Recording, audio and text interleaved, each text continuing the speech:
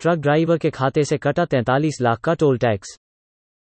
Highway से गुजर रहे एक ट्रक ड्राइवर को बड़ा झटका उस वक्त लगा जब उसने एक टोल गेट को क्रॉस किया। हुआ ये कि टोल वसूलने वाली कंपनी की गलती का खामियाजा ट्रक ड्राइवर को भुगतना पड़ा। टोल से गुजरने के बाद ट्रक ड्राइवर के खाते से करीब 43 लाख रुपए कट गए। जब इस बात का ट्रक ड्राइवर को पता चला तो उसके होश फाख्ता हो गए। ड्राइवर ने जब कंपनी में इसकी शिकायत की तो कंपनी ने अपनी गलती मानी, लेकिन उसके पैसे लौटाने से मना कर दिया।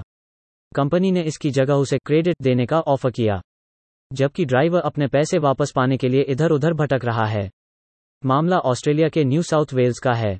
जेसन क्लिंटन जब भी अपना ट्रक लेकर न्यू साउथ वेल्स के एक टोल रोड से गुजरता तो उसके खाते से 75,000 रुपए, $1,000 टोल टैक्स के रूप में काट लिया जाता था। सोमवार को तो कंपनी ने टोल रोड से गुजरने पर उसके खाते से 13 लाख रुपए यानी $17,000 की भारी भरकम राशि काट ली। जेसन क्लिंटन ने जब शिकायत किया तो टोल कंपनी ने वो पैसा नहीं लौटाया। इसकी जगह कंपनी ने क्लिंटन को क्रेडिट नोट ऑफर किया।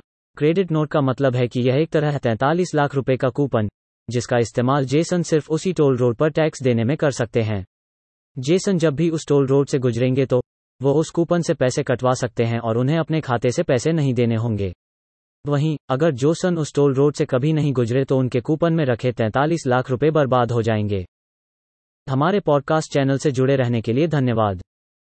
आप हमारी वेबसाइट thinkwithniche.in पर अन्य श्रेणियों जैसे व्यापार, सफलता, मनोरंजन, स्टार्टअप, सिनर्जी, स्थिरता, समाचार और उद्यमिता से जुड़े पोस्ट पढ़ भी सकते हैं।